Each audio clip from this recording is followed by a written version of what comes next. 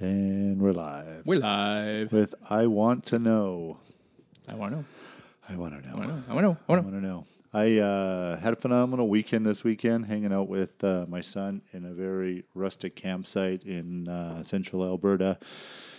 There was wild rams up there, deers, crows that I think were half the size of my dog. There's some big ones up there, eh? They must be eating squirrels. Dogs. They could. Your dog. They were huge. They were like horror movie huge. That's the size of them. Every time one flew above our campsite, I would look at it and just like, that thing is jacking everything. Yeah, I've been out around there too, and I've literally I've seen some have been like, oh, look at the hawk over there. Look at the eagle. Oh, that's a crow. I know. It was way across a valley, and the ground out there is black. Like, I don't know what the deal is, but it's kind of like a shale and like this black dirt. Oh, okay, yeah. And so there's this little, it goes from black to like this browny gray stuff, and then back to black again. So all of a sudden, the bird comes out of the black background into the gray, and I'm like, holy Dinah! Like, it was huge, and then it disappears again right away. So at first, I thought it was a hawk, and then it circled back around and came over to us, and I was like, that's a freaking crow. That's crazy. Yeah, nuts. So, what do you want to talk about today? Well, I was thinking today would be a really great topic would be to talk about goals. Nice. Particularly not just what our goals are, but how we set goals and how we view what goals are compared to what maybe other things are. All right. Strategies. Yes. So yeah, I was. I guess just to start off here, we'll kind of see what kind of legs we can get out of this. I would like to propose we discuss the difference between a goal, a direction, and a wish. Ooh, a goal, the direction, and a wish. Yeah. Goal, direction. So you kind of alluded to this earlier today, and I had some thoughts behind goals. So I grew up without having a family that were goal-setting families, and they never taught us how to set goals. So I didn't learn to do it till like very late, like probably 10 years ago at best, and I wasn't even good at it 10 years ago.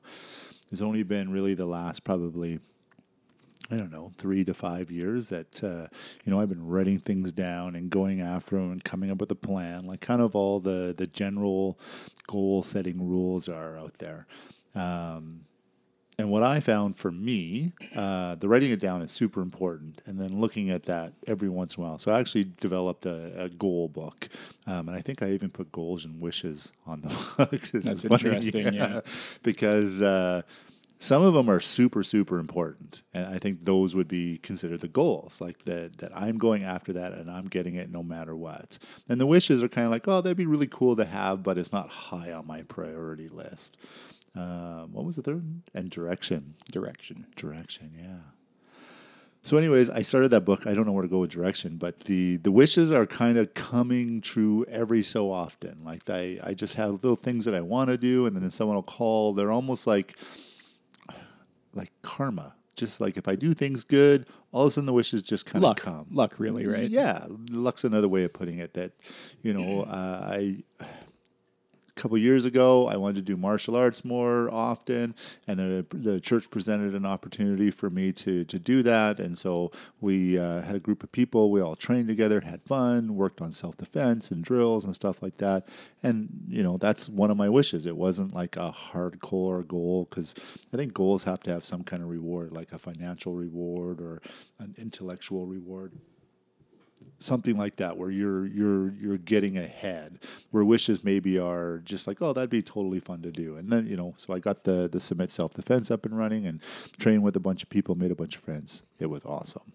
And then my goals are something that, you kind of set weekly, maybe quarterly, and then yearly, and then kind of long-term goals is how I broke them out. Okay, cool. So definitely not in a disagreement with that. I think perspective is how I kind of view them a little differently. Now, I grew up, some background on myself. I grew up without goals as a realistic option. It was things you're supposed to do with absolutely no understanding or support of how you're supposed to make that happen. And more than likely, you weren't going to do it, so just don't even try. Yeah. as a result, I've always wandered through life just taking whatever opportunities came my way. I've always believed that try and have as many skills as possible so that when those options come, you're able to take advantage of them. But that's not really a goal. So recently I've been thinking about goals. It was proposed to me that you should have a goal. And I've always said, well, I don't want to do those things. But I realized that I had defined what goals were under a certain group of things. Like your goal should be financial success. Your goal should be just to do things that I really don't consider priorities in my life. And then it occurred to me, goals can be things that I actually want. Mm-hmm. It doesn't have to be what everyone else sees as goals. It can be my personal things that I want to achieve. And so in thinking of that, I had to start breaking down what kind of things I've tried to do in my life, what things I do want to try to accomplish, and then look at them realistically. And for me, that was a breaking down to the three aspects of having a goal, of having a direction, and having a wish. Now, first and foremost, a goal to me is something that you actually have a plan on how you're going to achieve. It's a realistic thing. It's saying, I want to do blank in this certain time frame. I made a little list here of the things that I think are important in making a goal. Sorry, go ahead. I think you just said something really important there that I don't want to just cruise past. That you said a timeline. So one of the goals that I set growing up was work. Like when I get to work, I can do this amount of productivity. I was in construction. I worked piecework. So I had those small daily goals. But if I didn't make it, it wasn't the end of the world. And I think with time, what we think is realistic in time may not be as realistic because a lot of the goals that we set, we really don't know how to get there. We're working on figuring out how to get there. At least for me, that's what it was, right? I didn't take university or college, and so financial goals were very difficult. Made lots of money, but didn't know how to manage it, that kind of thing. But now that I've written down goals, I'm actually, even though in my mind I have a timeline on them, but I'm not setting them like, well, if I don't make it by this time, I'm going to quit. Like, the time I think is important, but it can't be your deciding factor. Well, it's interesting because that definitely blurs the lines for me between goals and directions, I think. Oh, okay. And I came to that conclusion based on kind of, I think, the same thinking pattern that you have right there. So essentially for a goal, I have this list of things that I think that you have to have. And if you don't have any of these factors, then we have to start looking at maybe this is a direction that you're going at in life, or else maybe it's just a wish. And I'll break those down too. So first of all, for have a goal, we have to have that timeline. We have to have a date that by this date, this needs to be accomplished. Mm-hmm. And then we need to set micro goals within that timeline so that we can stay on track, so that we're not just that last night before the test trying to cram everything. Yeah. We need to determine what kind of resources we have at our disposal to accomplish this goal, because if we don't have the resources, we need to start looking at those resources as micro goals of accomplishing them. Those are things like the community, the people that you surround yourself with. Right. You're not going to be successful if you're surrounded by people that fail. Right. You're going to require what kind of expenses is this going to cost? Financial, time, psychological, all kinds of things. You're going to have to consider what kind of skill sets you might need to accomplish this. And those are kind of the ones that I see within the resources you need. And then a big one here is you need to identify the hurdles that you might address with that. Mm-hmm. For me, I definitely, there's a psychology aspect to this where I know there's going to be days where I don't function properly, and I need to figure out how I'm going to address that when it comes up. Yeah. I need to figure that out now when I'm motivated to do this, not in the middle of a slump when I just don't want to get out of bed. The next big thing is take baby steps. We're not going to accomplish this goal overnight. So don't look at failures or setbacks or small progresses as a bad thing. Look at it as progress. Always look back at how far you've come, not how far you have to go. Yeah.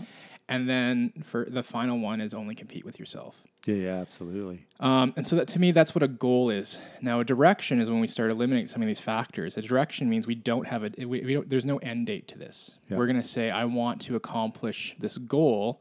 I don't know how I'm going to do it, but I'm going to start moving in that direction. Yeah. And then a wish is something that I have no idea how I'm going to accomplish this goal. Yeah. It's just something I'd really like to happen. Yeah. So I'm going to kind of keep it on the back burner that this would be really great. Maybe I'll develop some skill sets that'll help me if this opportunity ever comes up. But I'm really not working towards it. I really don't know how it's going to happen. I'm not being very realistic. So for me, that's kind of how I've broken down the different things. Very cool. And we got definitely a few places we can go from there too. Yeah, you were talking about failures and setbacks, and I'm working with my mom right now. His health isn't very good. I think I've talked to you about it before, and so we've helped her as best as we can. Kind of said like, this is what you need to do, and this is how you talk to your doctor, and the kind of questions you need to ask, and all that. And so she's going on an anti-candida diet. And I don't know if anyone knows what. Oh, I haven't heard that. What's that? So an anti-candida diet, candida. And it'd be better if my wife was here to explain this. I'm sure, because she knows a lot more. But it Part of basically the charm is us stumbling through things we don't understand, though. Okay. So if you live a life eating a horrible diet, lots of processed foods, lots of sugars, pop, chocolate bars, all that kind of stuff, you build up a bacteria in your body, and that's called candida. It's like a fungus that grows, and it's the fungus that tells your brain, or the bacteria that tells your brain, go get more of that junk, right? So we know that part of our digestive system, those bacteria have some control over our brain, or they believe they do. And so when you have super, super high levels of candida in your body, there's all kinds of issues, thyroid issues, depression, anxiety, weight gain, and it's like that center mass weight gain, like the belly fat that doesn't go away. My mom, probably about a year and a half ago, just made a decision, I'm just going to eat well. And she did really good. Like, she added a bunch of nutrients, got rid of a bunch of the processed foods, and but it wasn't enough. She was still having her chocolate bars and her pop and her little snacks at desserts and stuff like that. And then we realized that that's what was going on. So we said, listen, we've got a bunch of supplements that we'll buy for you that'll really help you get past this, but it'll mean nothing. It'll all be garbage if you don't go on a zero sugar diet. And so we really talked at length about what the anti-candida diet is, what has sugar in it. Like, she thought it was okay to have bread. I'm like, well, bread's mostly sugar, and then whatever's not sugar turns into sugar in your body. And so we explained all this stuff to her, and I says, when you go like 4 or 5 days without sugar, then we'll put you on these supplements, and this will just help kind of boost you and go along. And it's, basic stuff, berberine and garlic, and there was a couple of herbs in there. I think there was flour and then an oil of some sort. But anyways, so I phoned her. She's like, oh, well, you know what? I had a piece of bread, and I had a peanut butter sandwich one day, and she's doing awesome, but she had a couple of setbacks. And so she was feeling bad, guilty. She's like, I didn't even want to tell you. I'm like, no, it's okay. People are going to have setbacks. Like, this can't be 65 years of eating sugar and then go cold turkey and quit. We get there's going to be some setbacks. One of the funny things about setting goals is success through failure. When you set all these goals in your life and you hold yourself to the standard of obtaining them, even when you fail, you've succeeded. Right. Because failure, walking down the road to betterment, is still better than failing. As it's still better than not trying. Exactly, right? Yeah. Like, I got my mom actually recently, about a year ago, to try a ketogenic diet, and she just has no willpower whatsoever. Loves crap, like probably your mom does. But she's making the effort in her world, and she's lost a bunch of weight. She's off like medications now. But with that said, she's a horrible keto dieter. But it's a hard diet to be on. But when you take a step back, and I just told her, I'm like, I don't want to, let's be honest here. You're probably not going to like pull this off. So just don't do the high fat. Cut out carbs as much as you can, and don't do high fat. Right.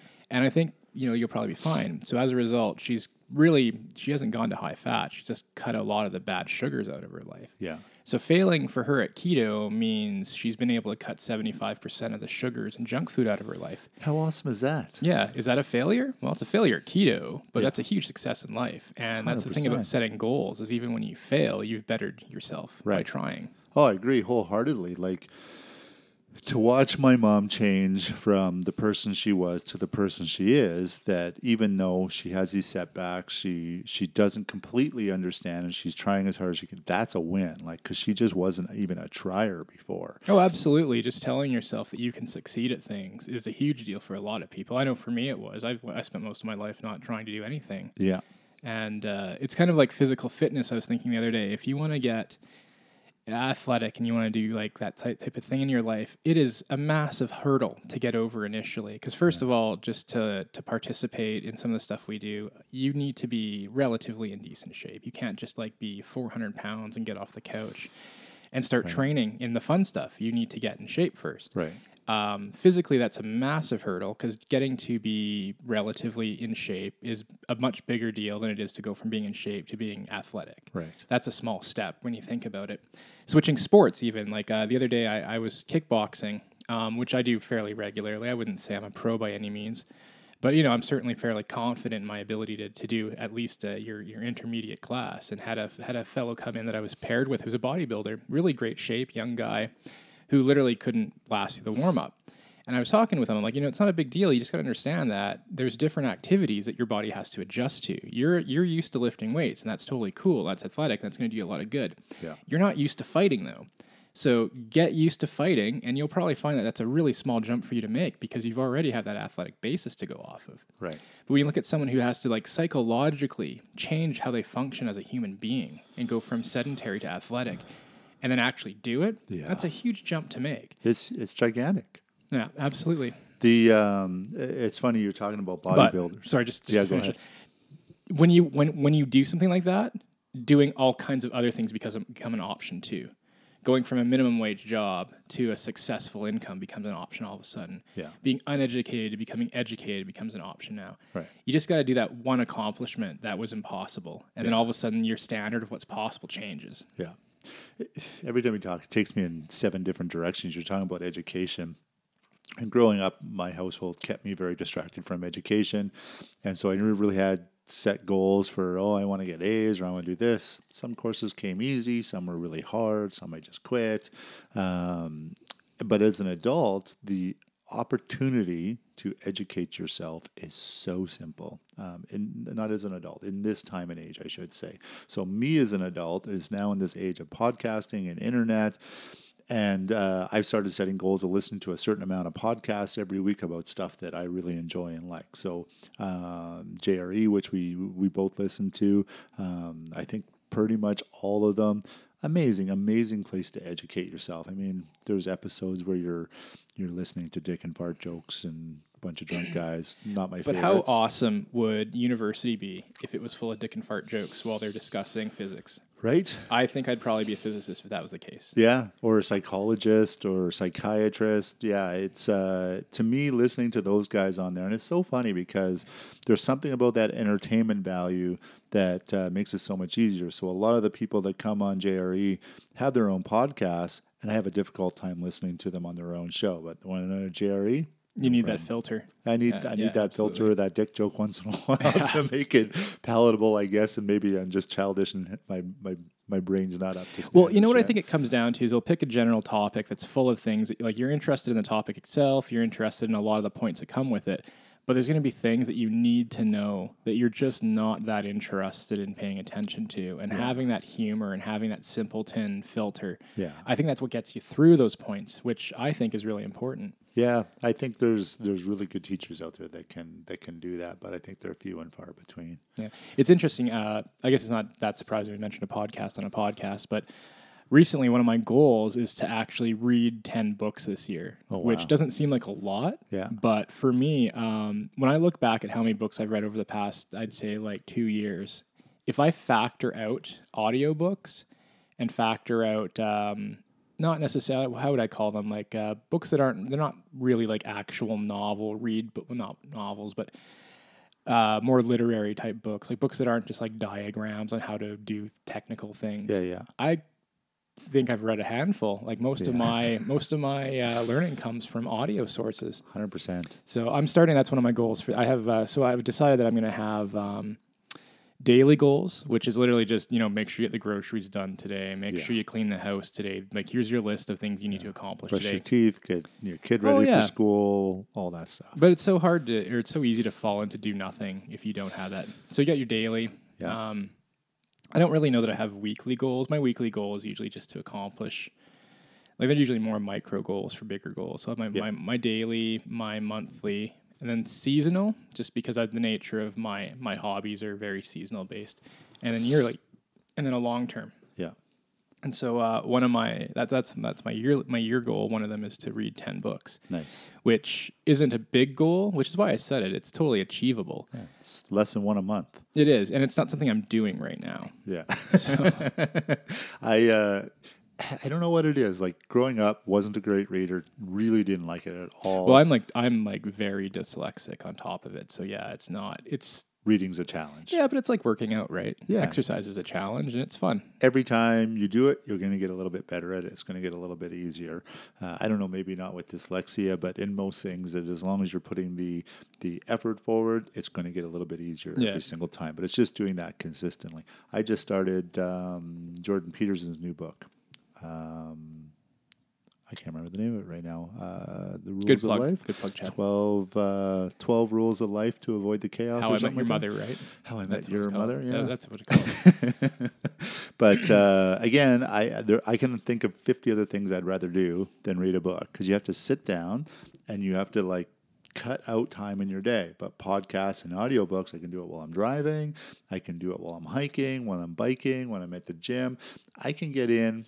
It's a real attention whore is what it comes down to, isn't it? Like you Yeah. can't do any. I can't listen to music. I can't have people talking in the background. Nope. Like nothing can be happening. I have to have a quiet room with a comfortable chair to be able to sit and read. Like it has to be a good spot.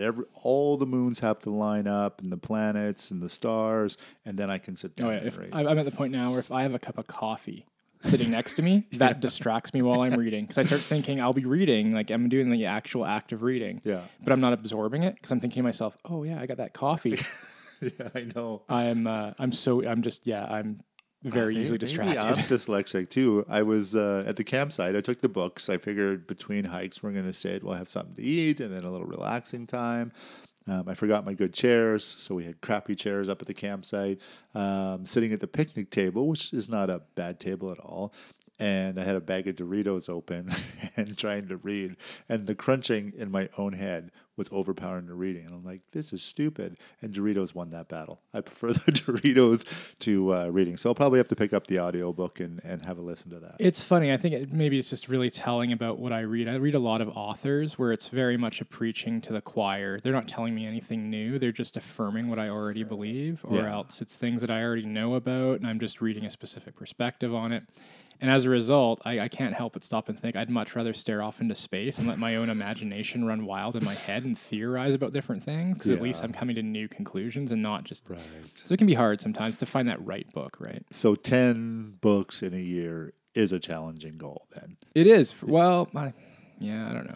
But I mean, and that's what goals have to be, right? They have to be challenging for you. Like, someone like, who would I just listen to? Anyways, he was saying he was reading a book a day at 12 years old, and like science books, physics books, like super, super challenging books. He was reading a book a day. Like that takes time. And I think this guy, I have to look it up because I just listened to him, but he got into, I think, college at 13 or 14, graduated by the time he was 18, was working in a cancer research center, but he was reading a book a day. Like that's insane to me. I don't read 12 books a year. That's impressive until you break down like what else is going on. Like there's days where I'll listen to 6 podcasts in a day, and that's a huge amount for a lot of people who listen to maybe one a week, right? Right. So I guess it depends on what your goals are in life. I don't know. I was thinking about that today while I was reading. I'm reading Edward Bernays' Propaganda right now. And I think in the modern world, we're just so aware of the cliches of marketing that nothing in that book is new to me yet. It's just been like, create an environment essentially that is going to be open to whatever you're selling to it. That's pretty much the book. Yeah. So reading the whole book where it's talking about this, and this book's very old, like it's almost 100 years old at this point. Wow. Probably maybe more like 80, but reading a book that has such common things that have been implemented so successfully. Technical difficulties. There we go. So it's really hard to stay on track with a book. You're just like, yeah, I know all this. Like everybody knows all this. Like I guess it's good that you're pointing it out and breaking it down, but this is nothing new. So why am I reading this? For me, it has to be something new, or otherwise I get bored with it way too quick. I just can't get into it. The Way of Man, there was a bunch of stuff in that what's his name, the author's name? Donovan, Jack Donovan? Jack Donovan? Jack Donovan, so. Yeah. And a lot of it I knew and agreed with, and so it was a struggle to get through that book. I'd sit down, read for an hour, and I was like, See, I find it kind of centers me to some degree to hear someone talk about what I already believe in and know, and put it into a perspective that orders it into my head. Because I kind of feel that my brain just kind of floats around, just unattached a lot, and having that attachment is kind of what I get from a lot of books like that. But yeah, for sure, and I've gotten that from propaganda too. But I was just kind of hoping to get more magical insight into how the mass manipulation works, and it's not. So in the book, were they talking about like war propaganda? Are they talking about like Nazi propaganda? No, actually, this is kind of where that comes from. Bernays and another fellow were kind of the guys who started off like the whole movement of propaganda for both marketing and politics and for like war manipulation. Okay. And they're essentially the same thing, right? It's just understanding psychology and preaching or giving a speech in a certain way that get people excited about what you want. It's actually, it's social engineering is what propaganda comes down to. So it's not so much, I'm in the part right now where it breaks propaganda down into like how politicians should use it, how businesses should use it. And really, like, the moral of the story is everyone should use it the same way. Yeah. You shouldn't think that just because you're a politician and you have some degree of a filter on what the public is allowed to know, that you shouldn't be using propaganda on how you give that information out. Yeah. And so essentially, like, propaganda, the way that he suggests that you use it is you create an environment that wants what you're selling. You don't sell to the environment. Right. So one example he gave was if there was really high tariffs on wool and you're a politician and you're running on the platform of, I want to eliminate tariffs, what you might do is you might get some very wealthy people across the country to stop wearing wool suits and to only wear cotton. And then to cover the spectrum, you might go to some of the more, the groups that deal with people that are homeless and low income and saying, because wool is so high priced right now, people are probably going to die over the next winter because they can't afford proper clothing. And so you're not actually the one who's disseminating information to the public. You're actually allowing the public to do it to themselves through manipulation. And then all you have to do is make yourself available for when they want to come looking for a solution for that. So they feel that they're looking for you. Yeah. Whereas actually you've created the initial. So it's like farming, right? You plant a seed and then you harvest the fruit that comes from that. You don't actually become the tree yourself. Correct. Yeah. No, that's very cool. That's how I think most people do sales. Yeah, and it's no surprise to anybody, right? That's when you hear it, you're like, well, yeah, that's obviously how it works. It's interesting to see, like, to read about like where it comes from, because that's Bernays is kind of famous for being the guy who was a big part in bringing that to reality. So how much of rereading it makes you think about today's media? Like how much of what is on? You're not a big TV watcher or news watcher. Not really. Anyways, yeah. I actually had this discussion with my mom.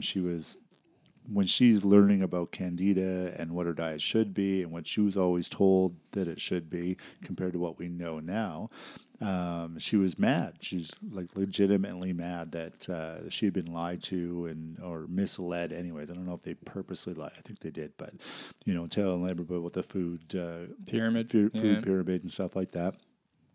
And that completely changed who she was as a person, listening to that stuff and trying to work hard and be a good mom doing that.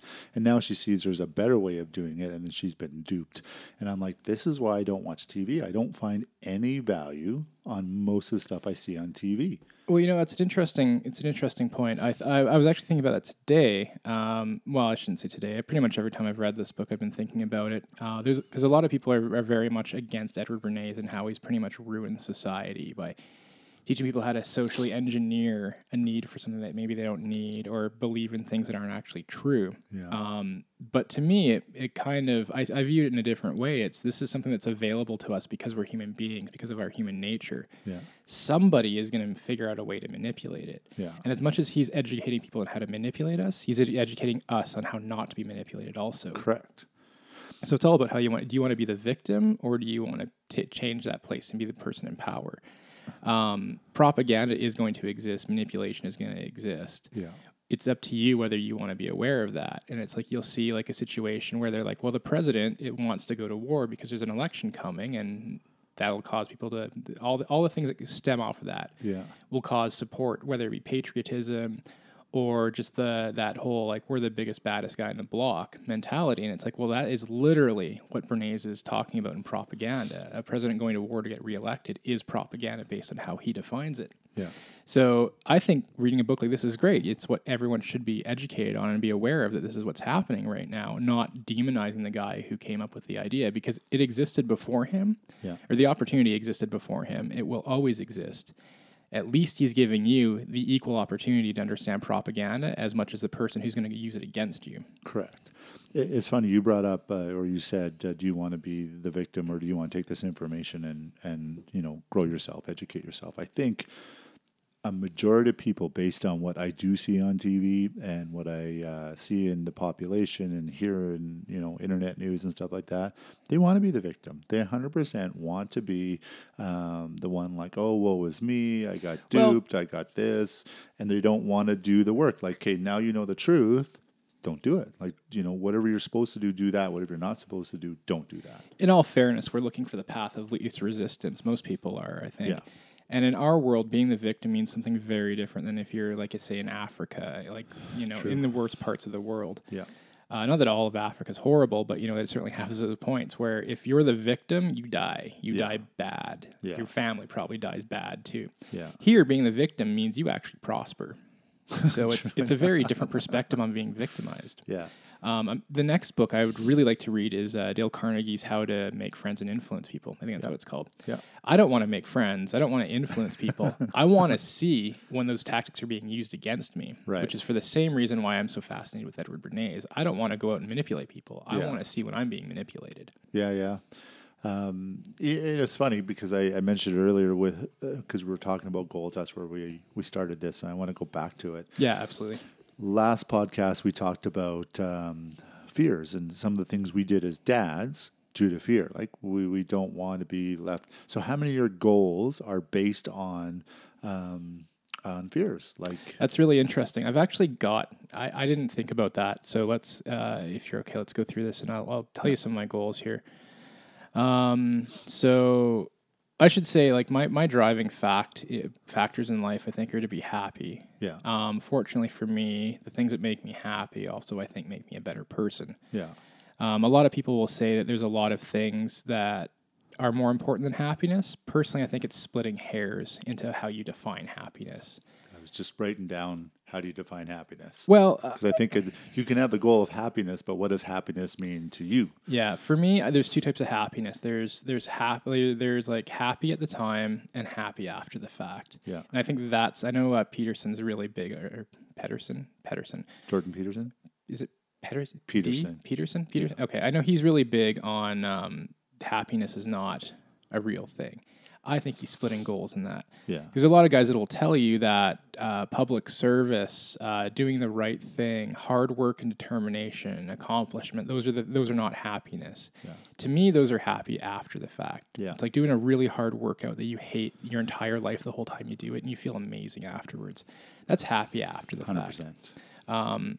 So that, to me, that's kind of where I break it. There's like, I enjoy doing this, and then I enjoy the fact that I did it. So yeah, to break that down, so some of the things that I've done, I'm doing, so let's see here. I don't have any weekly goals right now. I'm running my monthly goals. I'm going to do a keto diet, which is a pretty common thing for me. I've been kind of for the past 10 years trying to figure out the right way to do it. I think I've got it figured out to the point. I've got it figured out, and I've got enough of my weaknesses toned down and under control. I think I can do it. I'm going to do it for a whole month is my goal. Currently, you and I have been working towards doing a 70-kilometer bike ride. I recently did 43 kilometers, which I think is up there, about roughly tied from the longest. And I know I could have gone longer, so that's great. This is kind of embarrassing. I'm trying to get up to 20 push-ups. I've got a huge head, a huge upper torso.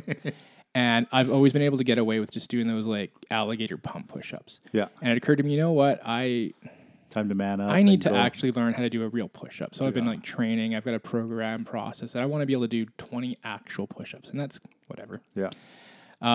That's just a step into 50, and then 100, and then 100 a day. Yep, exactly right. But that's my goal for now, and maybe that'll turn it. Maybe that will become a micro goal into a bigger goal. So I don't know, keto. that doesn't do me any good. I've got some body fat I could lose, but I'm doing a lot of athletic things and I'm perfectly fine. I don't think it's affecting my health. 70K ride, that's really just keeping me on track of being active, of having a reason to do something that maybe I wouldn't do otherwise. Because we're talking about like riding on pavement. There's nothing fun and exciting about it, but having that goal makes it fun and exciting. Yeah. Push-ups, I'm just embarrassed. Yeah. And that not being embarrassed will keep me doing it, right? Don't be embarrassed about the push-ups because I suck at push-ups too. I might be able to do 15 right now, good push-ups, but like that's not my strong suit at all. I know guys that are doing 50, 60 in a set, no problem. They'll do that 3, 4, 5 times a day. Yeah, and we all have our thing that we're really good at that other people aren't. Like I can probably do 200 full sit-ups while being punched in the stomach as hard as a actual trained fighter can in between lifts. So that's what I can do, but I can't do push-ups. What else am I doing? Yeah, that's, I want to, like, my seasonal goal is I mountain bike in the summertime. I want to be able to actually properly jump a good gap on my mountain bike and not die. Nice. My annual goal is I'd like to read the 10 books. Yeah. And my long-term goal is I want to find some way to make a minimal livable income, though, off of a remote job. I don't want to be stuck somewhere. I want to be able to wander around and pursue my happiness. Yeah. So with the goals, I think we got to kind of determine, and I'll get into some of mine. I've got them written down, but I think I can remember most of them. Although I should point out, so yesterday on the bike ride, we did a ride between Canmore and Banff in Alberta here, which is about a 43-kilometer ride both ways. Through the mountains, just as amazing it could be. There's these, one of my favorite things in nature are fast-running waters in shallow, rocky lakes or rivers. We rode by, and I was thinking, this would be amazing. If I could have a choice of like the perfect house, it would have to have like a rocky, fast-moving, clear river through it. And then I was thinking one of my other things that I really want to do is to convert a van into just a really nice, living, portable, like call it an RV. Mini home thing. And just travel around mountain biking, doing martial arts.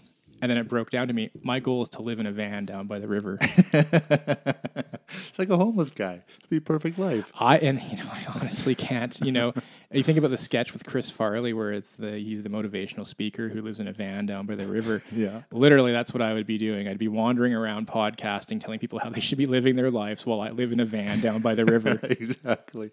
Clay Guida, UFC fighter, 155, I think. Maybe he's 145. He lives in a van down there. Well, it's a pretty nice van. I think it's like a tour bus type. Right. Yeah. But still, that's a van down by the river. But yeah, let's talk about some of my goals. So probably 2 years ago. Oh, actually, before we start, Yeah. I kind of went over how I define my goals. Do you think there's anything different you want to kind of us to work as a filter as we listen to what your goals are? How do I define my goals? So what's the reason for having it? I think what you said about happiness is really sums it up. Like what would make my life that much better, that much happier? What are my dreams and passions, and how do I get to do those all the time and not have to, work for somebody else?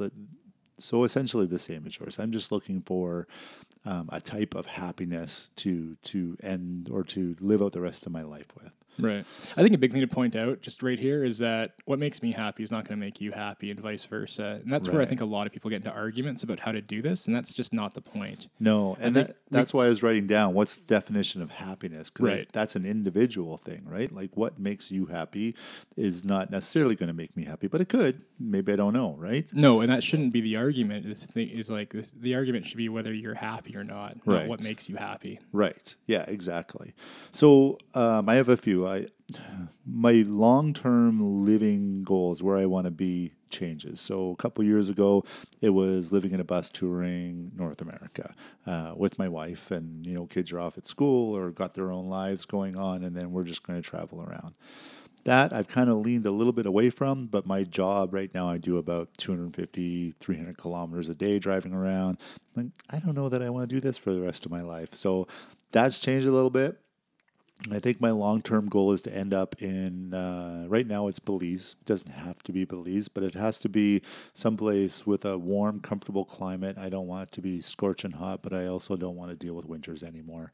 And I know that sounds like a a crazy thing to set your goals off of, but I don't like winter. I don't know. I'm born and raised in Canada, lived in Saskatchewan, Alberta, BC, and BC was the closest place to where I loved winters, even though it rained the whole time, most of the time. I think I could be pretty happy living somewhere that only had spring and fall. Yeah, absolutely, absolutely. And Belize is one of those places, and I've got a few friends with properties down there, and it seems like a really, really good place to live. So, kind of long term, that's what I got set in my head.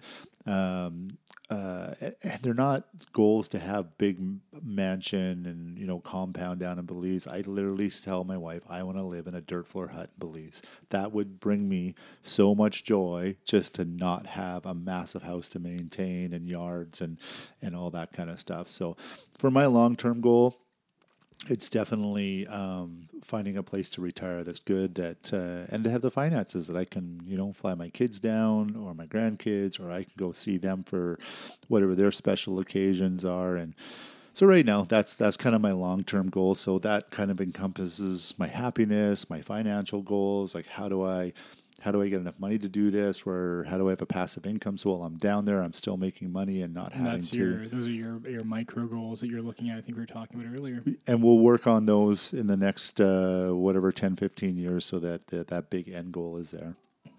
Kind of my daily goals... I'm jumping from the big ones to the little ones. My daily goals, I actually set it on my phone. So when it goes off in the morning, it says, get after your life. So when I get up in the morning at 5 or 5:30 in the morning, that's the first thing I see when I look at shutting my alarm off on my phone. So get after your life. So when I get up in the morning, I want to be the very best at everything I'm doing, or work as hard as I can to be as good as I can be at that job throughout the day. So those are kind of my daily goals. When I get up in the morning, I work for somebody else right now. I've started an apparel company with another friend, and then this podcast with you. And those are all part of my long-term goal of getting where I want to get. The monthly or weekly goals, those are usually set out at the beginning of the week. I very rarely write those down. It's like, hey, what do I need to accomplish this week? And then I'll look at a few things that I can accomplish in the little amount of time that I have, and I go and I get those done. Those don't get written down. The daily ones, as they change, most definitely. I have it set on my phone. An alarm goes off to remind me every single day. This is what I want to do so I can reach my end goal. And then my long-term goals, I'm sure they're going to change up as time goes on. The podcast is one that's, this is one of those things that I talked about 2 years ago. I wanted to do a podcast. I meet so many interesting people. Turns out the equipment's not that expensive. They're pretty easy to do. That was one of my goals. So probably a year and a half ago, I found the equipment on Kijiji, went and bought the equipment and sat there. And Nicole, my wife, is like, why are you buying that stuff? I'm like, because I'll need it someday and I don't want to leave it till the last minute. And it was a good deal. Got stuff in a box in the basement, kind of plugged it in a couple times, played around with it with my son. And it's kind of funny how buying the equipment is nothing compared to actually doing it, which is free. Yeah, and it was such a small part. Like it was $350 for all this equipment used, and it was always right there.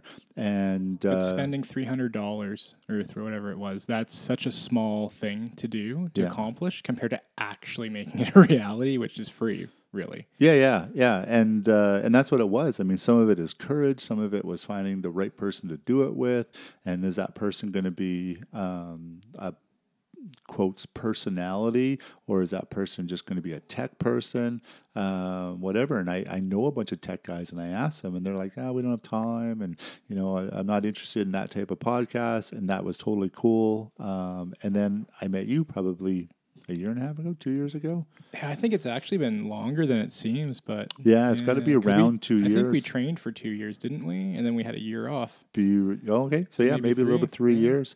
And through being friends with you, found out you got a bit of a background in technical stuff. You got a very different perspective of life than I do, but we have mutual things that we like to do. So it's just like, man, this is really good. And I think similar interests with different perspectives, I think. That's the perfect description. And so maybe 6 months ago, I brought it up to you, and we talked about it a couple times. We sat down, did a practice one, and now we've been doing one pretty much every week. So you know what? I think a lot of people look at their goals and go, "Well, that's going to take forever." But it was a year and a half, maybe 2 years, and it was just doing a little bit here and there, making some notes, having some thoughts, The talking funny to thing, a bunch of different people to find out whether I'm on the right track. the funny thing is I think when we had, like, everyone talks about stuff all the time, these pipe dreams, or wouldn't it be nice? And this podcast, I think, for a long time was a wish. Yeah. Maybe a direction. I think mostly a wish. And it wasn't until we actually said, you know what, next Saturday or 2 Saturdays or whatever, let's do this. Yeah. And all of a sudden it became a goal. Right. And it was achieved. Yeah. And all of a sudden you're able to put stuff like courage and doubt and just, I don't know, not knowing what you're doing. All of a sudden it doesn't matter anymore. Right. I remember when I used to teach survival classes. Yeah. And when I started, I knew an okay amount, but I wasn't an expert. So why was I teaching a class? I wasn't teaching a class for anybody else but myself. I would literally wake up whatever. I'd wake up one day and I'd go, you know what? I'm going to teach a class on water, how to purify water, how to find water, how to deal with water in a survival situation. Only problem is I don't know anything about that. So what do? I book the class. I had an online system I used. I went and booked the class for this day. Yeah. Well, I need to be able to teach a class on water by that day. Yeah. And every single time I did one of those, I was teaching fire building, I was teaching foraging, I was teaching all these things that I had no idea about. Yeah. Because I told myself that you're teaching a class, and unless you want to make an ass of yourself in front of a bunch of strangers, you'd better know what you're talking about. Get it into gear. You got to find an hour's worth of material. Yep. And the irony of it is most people that came there to learn probably walked away with maybe less than 10% in their brains. Yeah. But I walked away with like a very strong knowledge base of the material as a result. So I'm actually the student of that class, not the students. I found almost the identical story with Submit Self-Defense when I was running that. I wanted to give something to my community, decided to teach self-defense, have not an extensive martial arts background, but a good enough one. And then I had to come up with the class itinerary. And so I would develop the itinerary, and if there was something that I hadn't done in a long time or, wasn't super strong at, then I had to watch videos, had to read about it, had to talk to a few people about it. Then I could come into class and I could teach it confidently. And out of the 3 or 3.5 years that I taught Submit Self-Defense, I've only had one complaint inside there. I made a ton of friends. And I used to complain a lot, so I don't know what you're talking about. That was mostly about burpees, though. Yeah, that's true. And the lady that complained, she just didn't get it. She came over. Her daughter was leaving for somewhere in South America, like in 3 days, and she's like, "I need her to know self-defense." I'm like, I can't teach her anything valuable in 3 days. Like self-defense to me is this. It's a long-term goal, right? This is being fit, being aware, knowing the techniques, practicing them regularly. That's what self-defense is. To be able to go in and say, teach a 145-pound girl how to block an overhand right from a 240-pound man, it's not going to happen. Not in 3 days. Not to mention the 70 other things that you need to know to be good at self-defense. So anyways, they did the class, and as you know, it could be challenging physically. That was part of the class, was working towards your fitness goals. And so they were packing her stuff into storage the next day. Both her and her mom could barely move from the exercises I made them do. But yeah, she put an online complaint in, and you probably still see it on my Google review. She was very unhappy. I think it's interesting when it comes to self-defense. This is kind of off topic, but I kind of like to compare self-defense training to a driver's ed course versus a law degree. Yeah. Now, just because you took a driver's ed course and they go over the law and you're now legally responsible for the information you learned, it doesn't mean that you understand the law. It doesn't make you a lawyer. Right. And that's kind of the same thing with self-defense. Is like just because you've come and you understand like some of the body movements and some of the things you need to accomplish and consider does not make you a martial artist, which means you're not able to defend yourself. Right. So it's unfortunately misrepresented, I think, by a lot of people. Well, and there's guys out there that are selling classes like crazy on all these gimmicky moves, and if this ever happens, and that's really easy to do in a culture like ours because people think they know something, and the likelihood of them being attacked is virtually nothing. Well, it's kind of interesting ethical argument. Like, is it okay to sell somebody something that they want, even though it's useless? If you want something useless, then someone should have the right to sell it to you. That's my everyday job, and I completely disagree. I don't sell people something that they think they want and that's useless. I just don't. I can't. It's part of my moral standings. I don't know what it is, but I go into jobs all the time and I have customers. Well, I want this, and I this. guess that's fair to say, like as a personal standard. But is it fair to judge people that do that when that is the situation, right? Somebody wants this. Yeah. They don't need it. They don't care whether you tell them that they don't need it. Yeah. Well, that lady in particular, all she wanted was someone to instill enough confidence in her that her daughter's going to do well in South America. And so maybe I failed by not giving her that confidence. But I didn't feel right saying that, oh, well, if you know this, and I could have taught her, armbar from the guard or triangle from the guard, something that a young girl that may end up in that position, someone in her guard trying to attack her, it probably would have been useful. But is it the only thing she needed to know? No, because if she was on her back and got there from a massive right hook, it doesn't matter if she knows the guard. It's funny. I was just having a conversation with my daughter yesterday. She was at the park and we got getting bullied by a bigger kid. And so we had to talk about it. I'm like, well, it's really important that you understand that there's a line between being verbally bullied and physically bullied. Right. Verbally, you can just walk away. Yeah. Or you can engage, whatever you want. If it's physical, that's a different situation. Once somebody else initiates a physical encounter with you that's negative, all gloves are off, literally. Yeah. You can now respond violently. Right.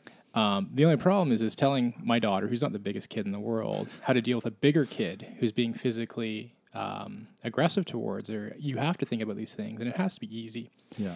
And self-defense to me can be very simple. Is you got to cut out the fat. And I told her straight up, you kick them in the knee as hard as you can and run. Yeah. Run like someone you just kicked in the knee hard is chasing you, because they probably are.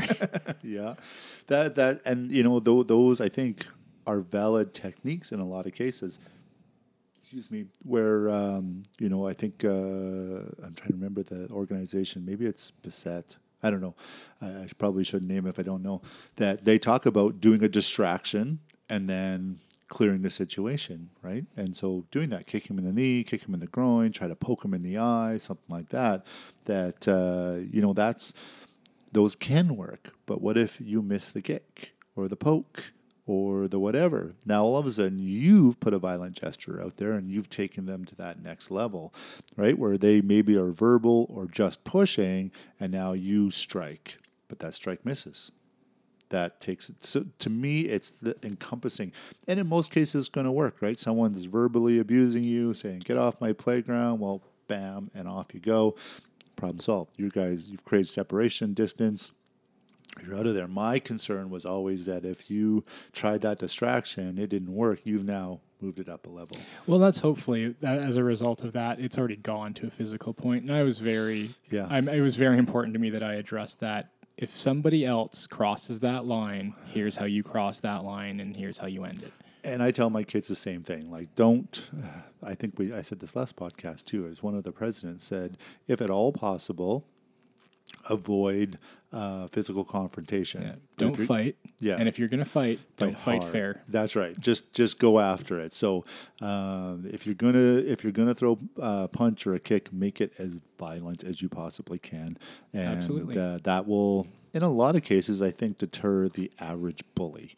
They're going to you see it in the animal kingdom all the time where, two bears come up and one swats at another and like, oh, that guy hits pretty hard. I don't want to fight this. And he walks away. Absolutely. Right? Yeah, totally. Well, bullies don't bully people unless they're victims, and victims don't instill massive damage. So exactly.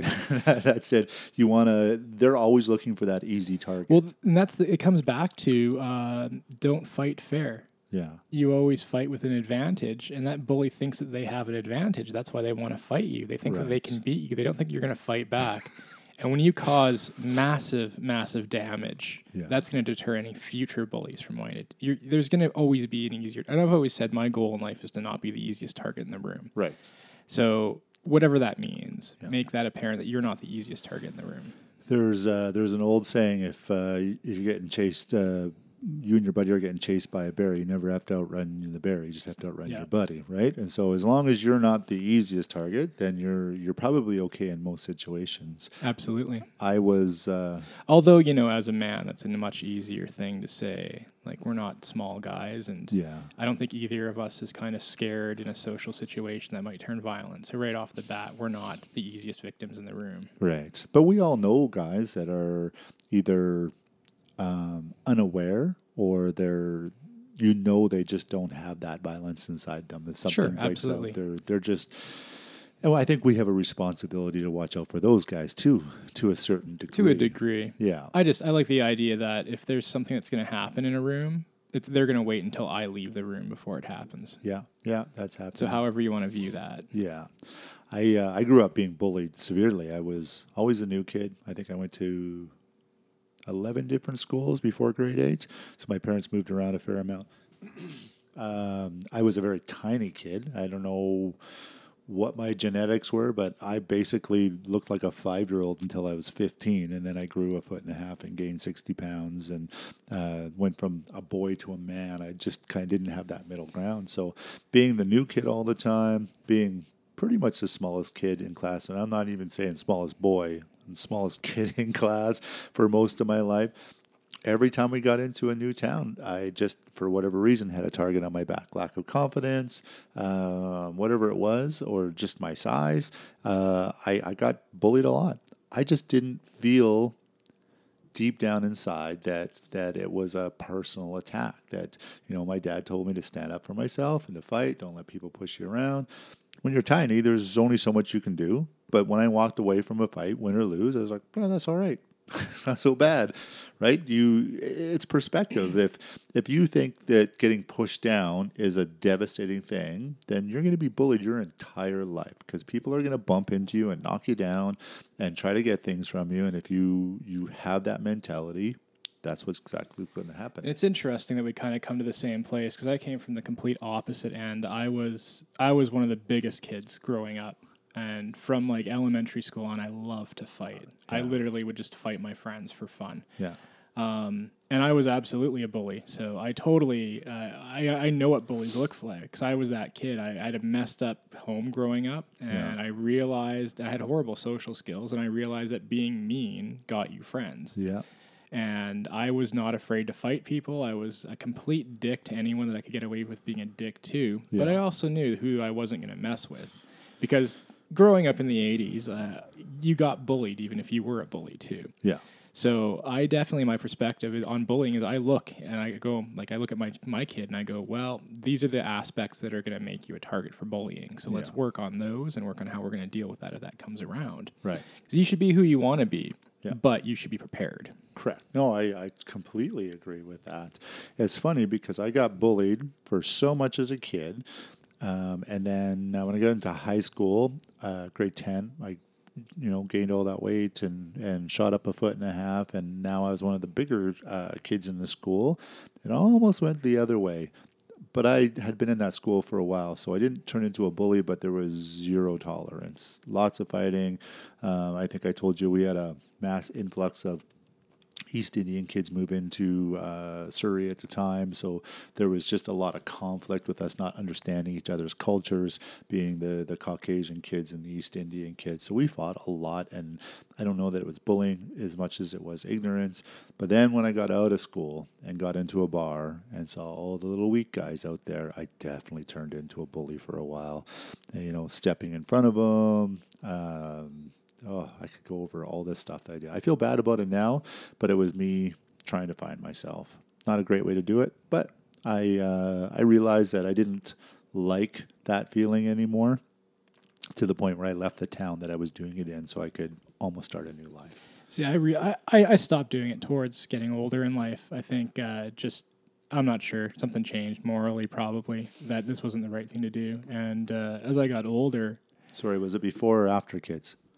before, I'd say high school, probably to junior high. Junior high, I started to realize the consequences of how you treat people and just kind of having some degree of empathy. Yeah.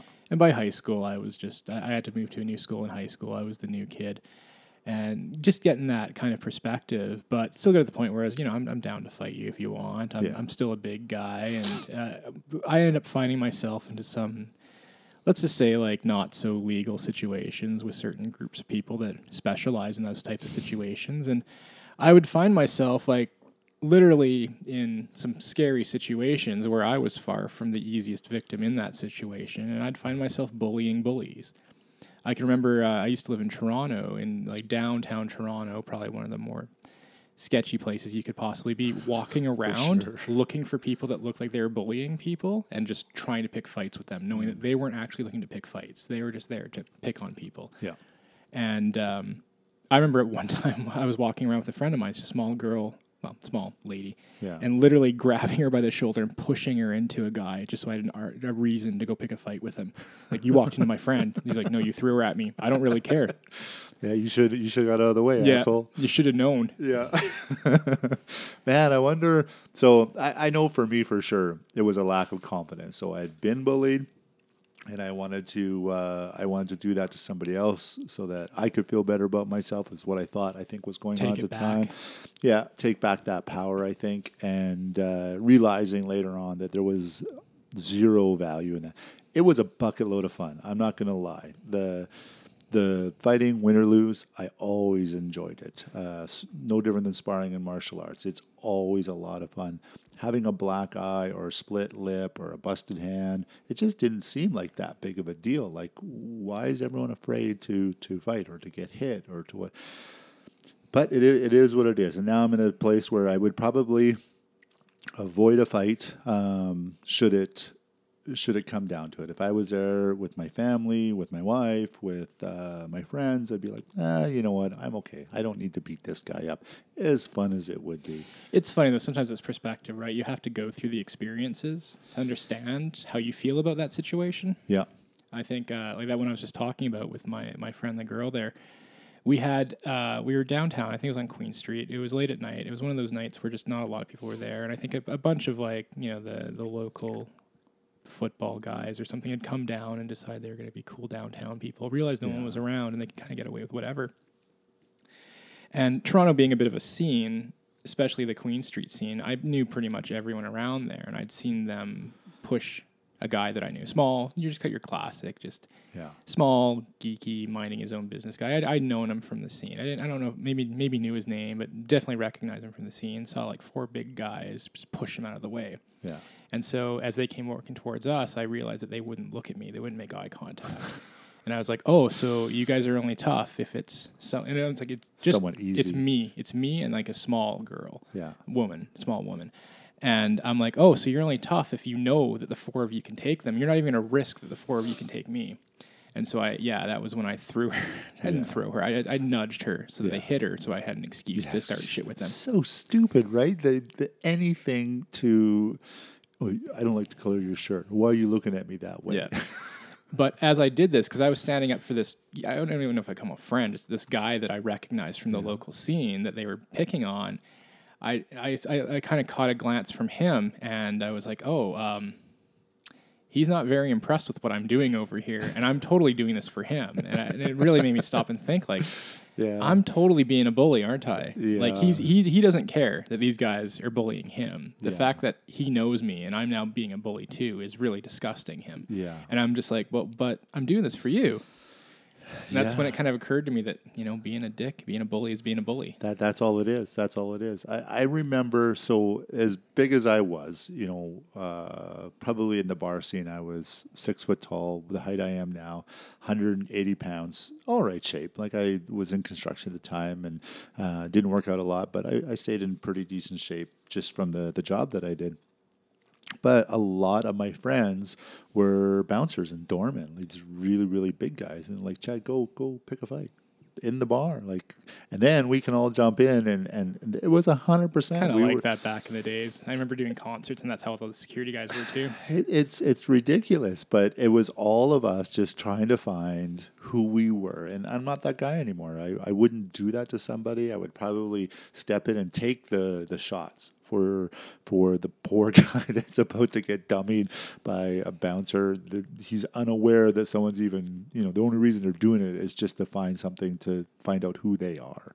Yeah. And it's crazy to me when I look back and see what we thought was manly or tough or... Well, and it's interesting because you can't really hold yourself... You gotta be responsible, but to some degree you have to understand that it was a different time back then. Violence was different, and how you defined racism was different. Yeah. As much as, like you were saying with the East Indian kids when they all moved in, as much as that was a negative racist experience, that was setting the ground for what's capable today, which Right. is to have that knowledge and that Right. understanding. Yeah. There is going to be that initial flare-up when two cultures that don't understand each other cross over, especially in a world like it was 30, 40 years ago. In Surrey, BC. Yeah. Wasn't 40 Yeah. years ago. I'm not that old. Yeah, it was only 30, 25 yeah. years ago. But like we were saying, like with the bars and with concerts, I come from a background of working in live entertainment, and bouncers and security guards back when I was doing this in like the 90s. Yeah. They were guys that showed up to beat people up. They Yeah. weren't. Whereas today, your security is there to keep people safe. Yeah. It's- Observe and record. Yeah, it's a very different situation that we see these days. Yeah. You and I recently were at a bar where we watched them throwing people out, and we kind of looked at each other like, they better not try and throw me out like that. But that's because bouncers today, they don't know how to fight. That's not what they're there for. No. They're there to do their best to try and get things Yeah. calmed down. Well, and as whole society's gotten a lot softer, I think, as a massive group that we got to be careful with North America, the way our culture's going. That men aren't doing men stuff anymore. There's that old saying that. What is it? Soft men make for bad society. Bad society makes for tough men. Tough men make for a better society. Something to that effect. Yeah, it's like the catch-22 essentially. Right, and we're in a very soft society right now. That I think a lot of people aren't doing things that are challenging themselves, that are making them better people. They can get by with doing very, very little, and that's just what their life is. And so if things get a little bit outside that, it's too hard for them to deal with. Well, I think a big problem is we don't look at the details enough. We look at big, massive brandings, and that's where you look at like the whole masculinity as a bad thing. Yeah. You when you do that, you eliminate a lot of the good things, which are necessary, I think, in society. Like I do not miss, like I was a punk rock kid in the 90s. Yeah. And having a carload of guys pull over and beat the shit out of you was just a daily risk. Yeah. Like it's not like today where it happens like once a year and it's in the news. Yeah. Like I had things happen to me growing up, violence-wise, that would be in the news if they happened today. Yeah. And for me, it was just something that happened to all my friends all the time. It was like you didn't carry chains around because they look cool. You carried them around because you needed any protection you possibly could have. Right. What can I get away with carrying that's not going to get me in trouble by the law? Oh, literally, yeah. I remember going into a bar one time, and the owner walked up, and he's like, "I don't know if you should be in here. It's not safe for you." And I'm like, "Oh, don't worry, I've got a knife on me," which apparently was not the right answer. Have a good night. Yeah. See you later. He's like, "I think you should just leave, actually, if you don't mind." Yeah. But it's a different world, so I don't miss that. But yeah, there's definitely aspects of like being a man that Yeah. are missing. Yeah. But it's like the whole toxic masculinity. Sure, that's valid, but let's talk about the aspects of toxic masculinity that's toxic, not masculinity is toxic. Right, exactly. I was quite a while ago did a Bible study on John Eldridge Wild at Heart, and he talks at length about how our society very strongly feminizes boys.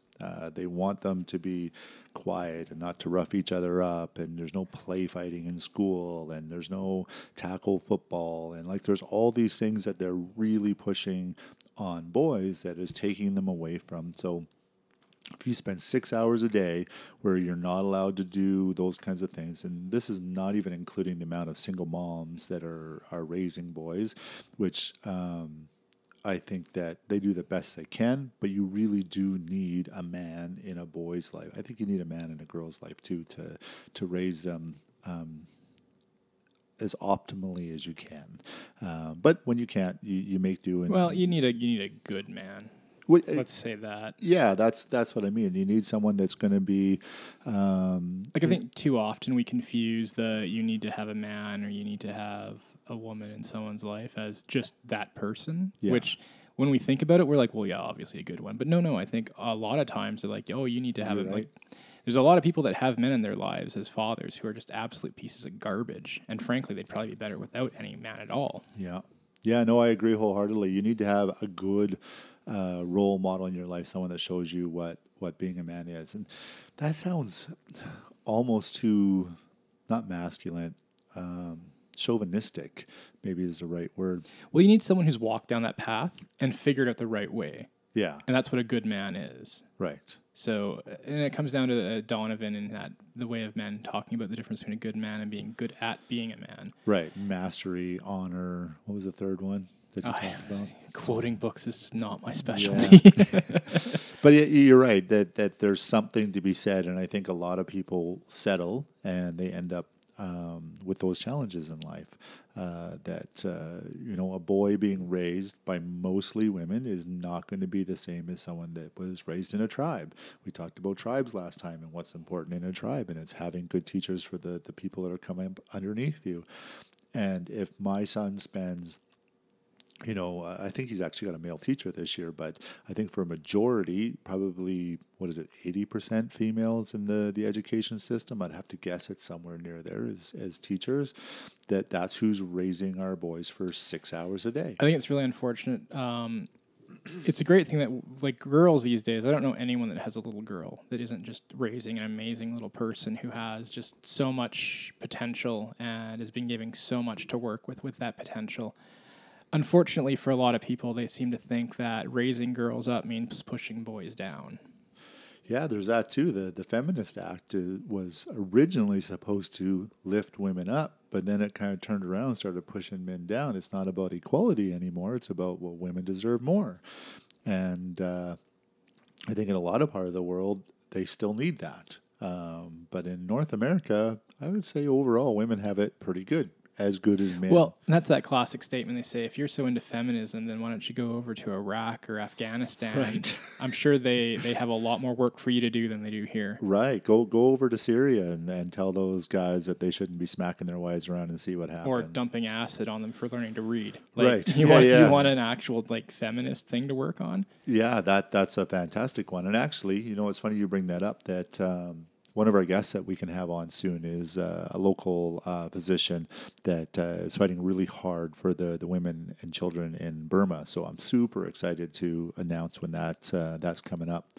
Our website should be up soon. I failed miserably at it, and I traded Lee a bunch of stuff, so he's going to take over the website for us. Jailhouse business going on here. 100%. Just because. So we talk about goals. Direction, and wishes. My goal was everything I've done. Lee's been my website guy. We're partners in Combat DNA, and he helped me with Submit. He did it. He did all the social media and website design for it. And I was like, you know what? He does a lot for me. I'm going to put a genuine effort into building this website. Turns out I'm a freaking retard when it comes to building that stuff. So I phoned him and says, hey, you know what? I've been working on this for a couple weeks and I'm just failing miserably. Can you come over and just give me a hand for an hour and just push me in the right direction? Well, that kind of goes back to originally I was trying to make the point that your goal doesn't necessarily have to be a conventional goal. It doesn't have to be what everyone else wants. Yes. And that doesn't mean, and to some degree, that means not being good at everything. Because there's just some things that you don't care if you're good at, or you don't want to be good at. My brain just doesn't function in some... And I'm not going to set a goal for something that I don't want to do. Yeah. So it doesn't matter how much I should do it. Yeah.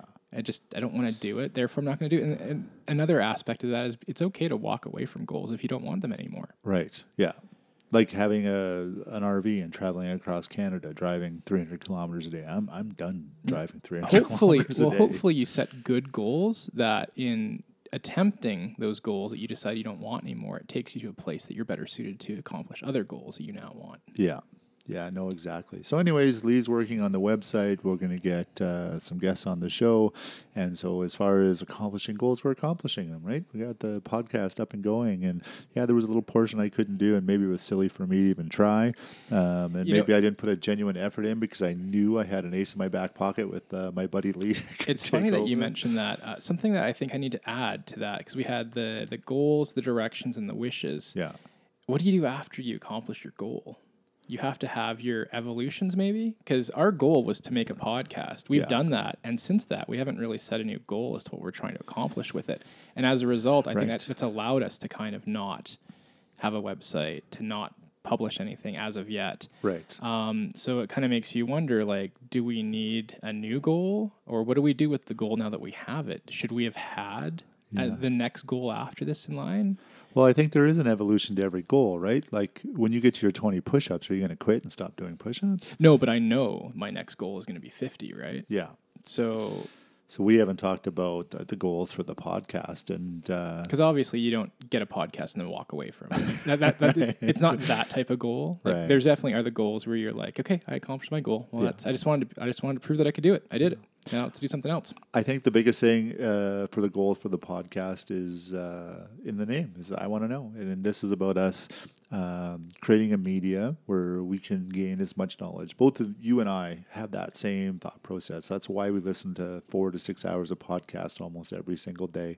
That's why we do martial arts and ride our bikes and meet new people, is to find things that we don't know. I'm lucky with the job I've got right now that I meet all kinds of interesting people, and if everything works out, I'm going to quit that job eventually, and hopefully the podcast will be in a position where it's large enough where people are like, hey, I want to come on your podcast and tell you something I know. I'm like, that would be brilliant. Okay, so goal setting. What is our goal with the podcast, and when do we want to accomplish it? I would say that a couple goals that we want to set with this is having interesting and informative guests. So we've both started a list. Well, I'm both of those, so we can always check that off. Okay, when are we? How about this? Right now, all these podcasts we're recording without the intention of really releasing. We have the intention. We haven't set a date. Okay. Yeah. When do we want to have these podcasts released, and what will be the determining factor? So for me, it was I wanted to have the website up and going and the emails on there so that we can create a little bit of a relationship with people that are listening. We have some form of visual stimuli to put out. So that's going to get done in, I would say, the next week or two. The date today so being June. Would we call that a goal, or we can call that a stepping stone on the way to our goal? That's publishing a podcast. That's a mini goal, right? Is to publish it. So we need to have a website. Yeah. Currently, if you're listening to this in the future, we don't have intro music. No. So we need to have our intro music figured out. An intro and an outro. An intro and outro. Yep. What else do we need before we're willing to publish an actual podcast publicly? I think that's pretty much it. That's going to make me comfortable enough that I'm willing to put it online, and I want to have a way for people to tell us what we can improve upon. Okay. Right? I think that's an important part of goals, is that when you start moving that direction, that you have people around you go, hey, you know what, that was really good, but if you did this, this, and this, constructive criticism is what I'm looking for. So we're sitting here at, June 3rd. Yeah. What do you think a realistic timeline is that we can kind of aim this to happen is? Well, we typically do these on Saturdays. So Sunday today. I would say by July 7th. July 7th. That's a very specific date. Yeah, well, that's the first Saturday about a month from now. Okay, so 1 month of weekends. 1 month of weekends that we can get Lee to do all the work for us. Nice. And then we can just feel comfortable publishing it. Pressuring Lee is an actual accomplishment of ours. So, okay. Yeah, lots of pressure on the overworked old guy. Yep. Okay, I can do that. I'm perfect. I'm in management. I'm good at pressuring Well, there's a people. balance between pressuring and not killing. So, Okay. that's definitely an accomplishment to consider. We'll have to work on helping him with some of his goals coming up. So if July 6th comes along Yeah. and we are not ready to publish the next day, We're publishing anyways. We're pulling an all-nighter to do whatever. Yeah, we are. It's going out the 7th. No matter how bad it is, it's going out the 7th. It's going out the 7th. Okay. So me and you have to do intro outros. Yep. Lee has to do all the social media. Yep. And teach us how to run it, and then we're good to go. That's it. It's pretty simple. So 2 years in the making, and we're 1 month away from actually publishing. Okay. Well, so there you go. July 7th. If you're listening to this 7th. after that, 2018. 2018. So feel free to send hate mail and hold us to fucking up if we haven't had this out. If that's not when this published date is coming out. I would like to assume that we could avoid the hate mail. I listen to a lot of podcasts, and I hear what they have to deal with at a regular basis. So I'm kind of declaring that we won't have to put up with as much hate as some other people maybe have to. So be sympathetic to my ignorance. Well, you know what? So I'm really bad with names, and I'll tell people that I will not remember your name until you piss me off. Really? Yeah. That's your trigger for remembering. Usually repetitive or like it's a negative experience. You either piss me off or I need to be embarrassed by not remembering your name. Okay. In which case, I will then remember your name. Yeah. I guess that's in the mindset that there's no publicity, there's no bad publicity. So with that said, send us your hate mail. Just give us your attention. That's all we want. We just want your attention. Pay attention to us, please. You know how I remember names? I asked my wife. You ask your wife. I actually she always remembers. I've been writing them down. I've been meeting so many new. I just recently joined a new martial arts club, and it's a massive club. And I've been writing names down and trying to figure out descriptions. Because white guy in martial arts shorts does not help me at all. Billy, the bad breath guy. Yeah, and even though it's like a realistic, I'm the only one that's going to see it. I can't write black guy. Only black guy in the club. I don't want to be that guy, even though I'm the only one who sees this list. Oh yeah. No, it's a mindset, right? You got to get away from that. Let's talk about wishes. When I grew up, my dad used to say to me, goes, wish in one hand, shit in the other, see which one fills up first. That he kind of described wishes as being useless without some kind of action behind it. So define wishes for me. What's your definition of wishes? A wish is something that I guess I want to happen, and I don't know how I'm going to get there. Yeah. I think a lot of growing up as a kid, you tell yourself, I want to be successful. I want to change the world. Yeah. But you don't have any idea how you're going to do that. Right. So it's what children see as goals, I guess, is how a good way to view it. There you go. That's a good definition. Because when you ask a child, what do you want to be when you grow up? And they go, I want to be a doctor. And you go, well, how are you going to do that? That child's not going to be like, well, I'm going to get good grades and I'm going to learn good work ethic and study skills through elementary and junior high and high school. Yeah. In high school, I'm going to get really good grades so that I'm accepted into law school. I'm going to research what kind of benefits and grants I can get to help me get in there. And then I'm trying, they don't tell you the process of how they're going to accomplish it. So that's a wish. Right. Maybe it's a very realistic wish for some kids. Yeah. But that's a wish. Yeah. So it doesn't mean that it won't happen. Doesn't mean you can't do it. Just means at this point in time, you haven't turned that into a goal. Right. I think for me, the wish, and maybe this is just the culture I grew up in, it's something that would be cool to have, but it's not super important on my list. Where, priority filter. Yeah, basically what it is. Like, I want to do downhill biking with you. I just not spending $4,000 or even $800 on a bike right now. There's other things so my wish is to have a downhill bike, and it's on the list. It's going to happen when all the stars line up. It's really funny that you use that as an example. I when I was doing my my goals recently, I went and made a list of goals that I've accomplished recently, just so I could kind of break down how I did it, how I feel about it, and where I went. And one of them was last year. I spent probably 2 years wishing I could do downhill biking. Yeah. Now, for anyone that's not familiar, you're looking at a basic entry fee of at least $3,000 or $4,000 for the bike itself, and that doesn't include everything else. Yeah. And for me, that's just not an option. I don't live my life where I'm massively financially fluid. Let's see. So I literally had to stop and go, okay, I want to do this. How can I do this step by step? And it involved finding, okay, I need to buy a really cheap bike. Yeah. So I need to learn about bikes to find out what are good investments. Like what is too cheap? Like what's the lowest I can look for? And then what am I looking for? And then just get really on top of it. Check the use pages like 3-4 times a day. Yeah. So that when something did come up that I could afford, I was buying it for cheaper than I could, but I was going to be on top of it quick enough that I could be the first person to get it. Right. That's what I did. And then I just looked around for everything I could get. Everything I own for the sport is either used or on a massive discount sale. Yeah. And it happened, and I did it over a period of time, so it wasn't one large investment, because it was a massive hill to climb when you look at it all at once. Yeah. And so I just pecked it at piece. It's something I decided that I wanted to do. Yeah. Unfortunately, I wasn't able to start doing it until halfway through the season because of how much it took to accomplish it. Yeah.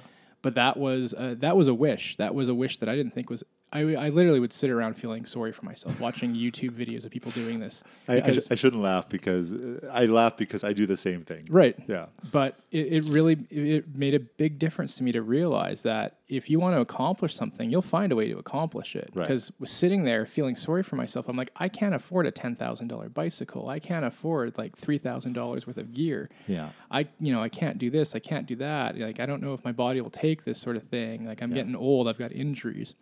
And then I just started breaking it down and just started accomplishing smaller goals on the way to my goal. And that's kind of how that's why I've decided that these are the steps you need to take. Yeah.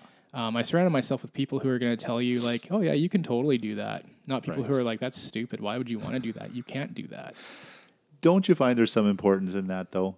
Like to have the people that put you in check. So I have friends that tell me you're being stupid. When I'm being stupid, that it's 100%. And you got to weigh it on your mind. Like, well, this person really loves me and he thinks I'm being stupid or she thinks I'm being stupid. I gotta dig into that and see if I am. And sometimes I listen, sometimes I don't, sometimes they're right, sometimes they're not. But that's, I think it's important that you have people around you that don't think the way you do, that maybe even think, my mom is the perfect example. Every time I'm doing something like I posted that we did that 35-kilometer ride. We did it in 2 hours. It was a good pace. Like, we trucked it that day pretty good. That was the biggest ride I ever did. And the next day, my butt was a bit sore from all the pedaling. And I was telling my mom, well, you shouldn't do that anymore. What do you mean I shouldn't do that anymore? Like, but there's times when she tells me I shouldn't be doing stuff. And I'm like, oh, I probably shouldn't be doing that. So it's I don't even know where I'm trying to go with this. That I think there's an importance to have some of those naysayers in your life because one makes you think about what you're really, really doing, and maybe they can guide you in the right direction. But in the same token, you can always show them like, oh, you know what? Remember when you told me I shouldn't do a 35-kilometer ride? Well, I just did whatever. I rode to Banff and back. I think my personality isn't installed to work that way, to be honest. I think when someone tells me that you shouldn't do that, yeah, you give them big old double birds and off you go. I want to rub it in their face when I keep doing it. Although I have to admit, on some level, it might be making me put the brakes or at least analyze what I'm doing. Right. I've had some pretty good concussions over the past few years, and as I've gotten older, I've had some pretty big side effects. And every time I've gotten one, I've had numerous people say, maybe you shouldn't be fighting anymore if you're getting concussions and having massive problems because of it. Yeah. It didn't stop me from fighting, right, but it's made me a lot more aware and a lot more careful about how I do it. Right. So maybe that helped me there. I mean, it's also probably stopped me from like going competitively fighting with concussions. So yeah, maybe it's not stopping me, but it's giving me perspective on how I go forward with this, I guess, would be the best I can say. I got to tell you a story. So I would say at the peak of my training in martial arts was in Kelowna at David Lee's club. And, he's an excellent coach. And I had aspirations of possibly being a professional fighter. I don't know if I had the skill sets or not, or the drive or not, but that's where my goals were at the time. And then I met Oleg Taktarov. He was in, I think, UFC 6 or 7. He's fought all over the Predators. place. Yeah, he was in Predators, right? Exactly. which I personally considered the height of his career. Yeah, I think he's done some pretty big Russian movies too. But They're not, is it Russian Predator? Because Russian Predator is not Predators. it was a pretty darn good movie. But anyways, I met this guy, and I had never, like, you hear about punch drunk, but I had never actually met somebody that was that punch drunk. And talking to him for about 15 minutes, went, maybe construction is not such a bad career after all. That guy definitely sacrificed his brain for his career. I don't know where he is now. I don't know how difficult it was to do Predators for him. Maybe he's found something to help heal it. I hope he has. But holy man, did that guy have some brain issues. And I recognized it immediately. And this was in, I don't know, 99, 98, something like that he came by our club. And you're just like, that is scary to think that that's what you're going to. Not that construction was any better. My shoulders, my back, my knees got tortured hanging board and doing taping, and I did renovations, tile demolition, all kinds of stuff. I gotta be honest, like when I take time off from training, I get up in the morning and my back hurts, my joints hurt, just from being old. Yeah. And then today I get up and my legs hurt, my knees hurt, my back hurts. But you know what? They hurt because I've been I'm being active. I'd much rather hurt from being active than from being old. Yeah. But yeah, they're definitely like, having brain damage is a little different. But well, is it? I mean, they're moving closer and closer to be able to do things for people with brain damage. That's some scary shit because there's some stupid stuff I've got planned once we can fix our brains. I know. The all bets are off if you can just get a shot and go, oh, you wrecked that part of your brain. Here's a little shot and we'll fix it. Or, I'm kickboxing professionally every weekend in a match.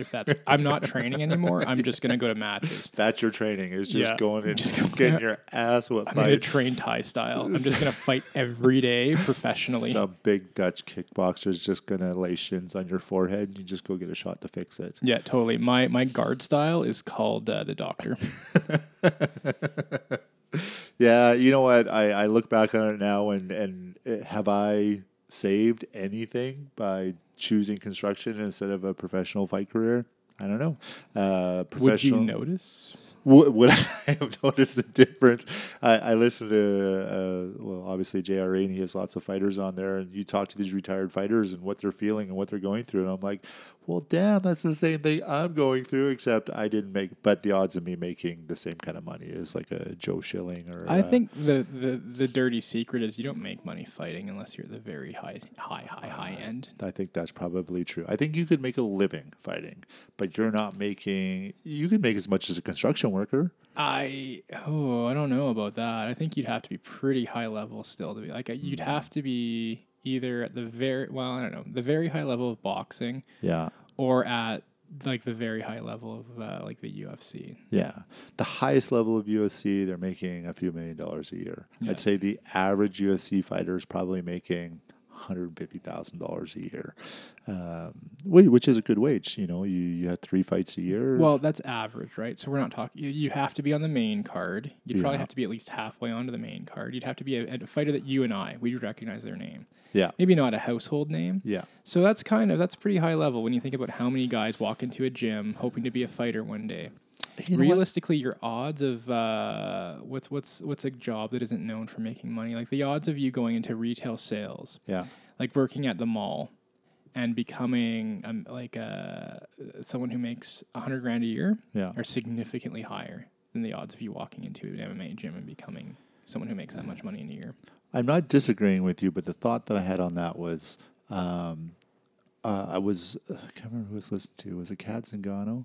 They were talking about girl fighters coming up right now. And, the girls getting in the UFC have 2, maybe 3 professional fights, and they're getting in the UFC.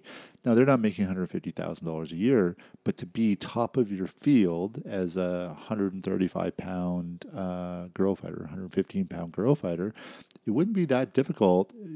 Some genuine effort, and I'm not knocking the girl fighters at all because I think they're pretty phenomenal, and I'm super impressed with their evolution.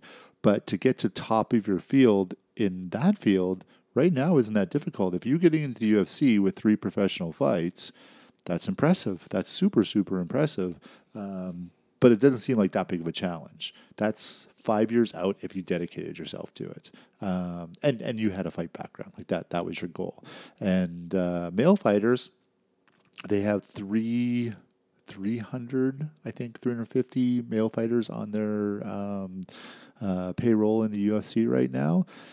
To get onto that 300, that doesn't seem like if you really dedicated your life to it. I think for most of those 350 fighters, most of them, I'd say like probably 250 of them at least, probably lose money by being a UFC fighter.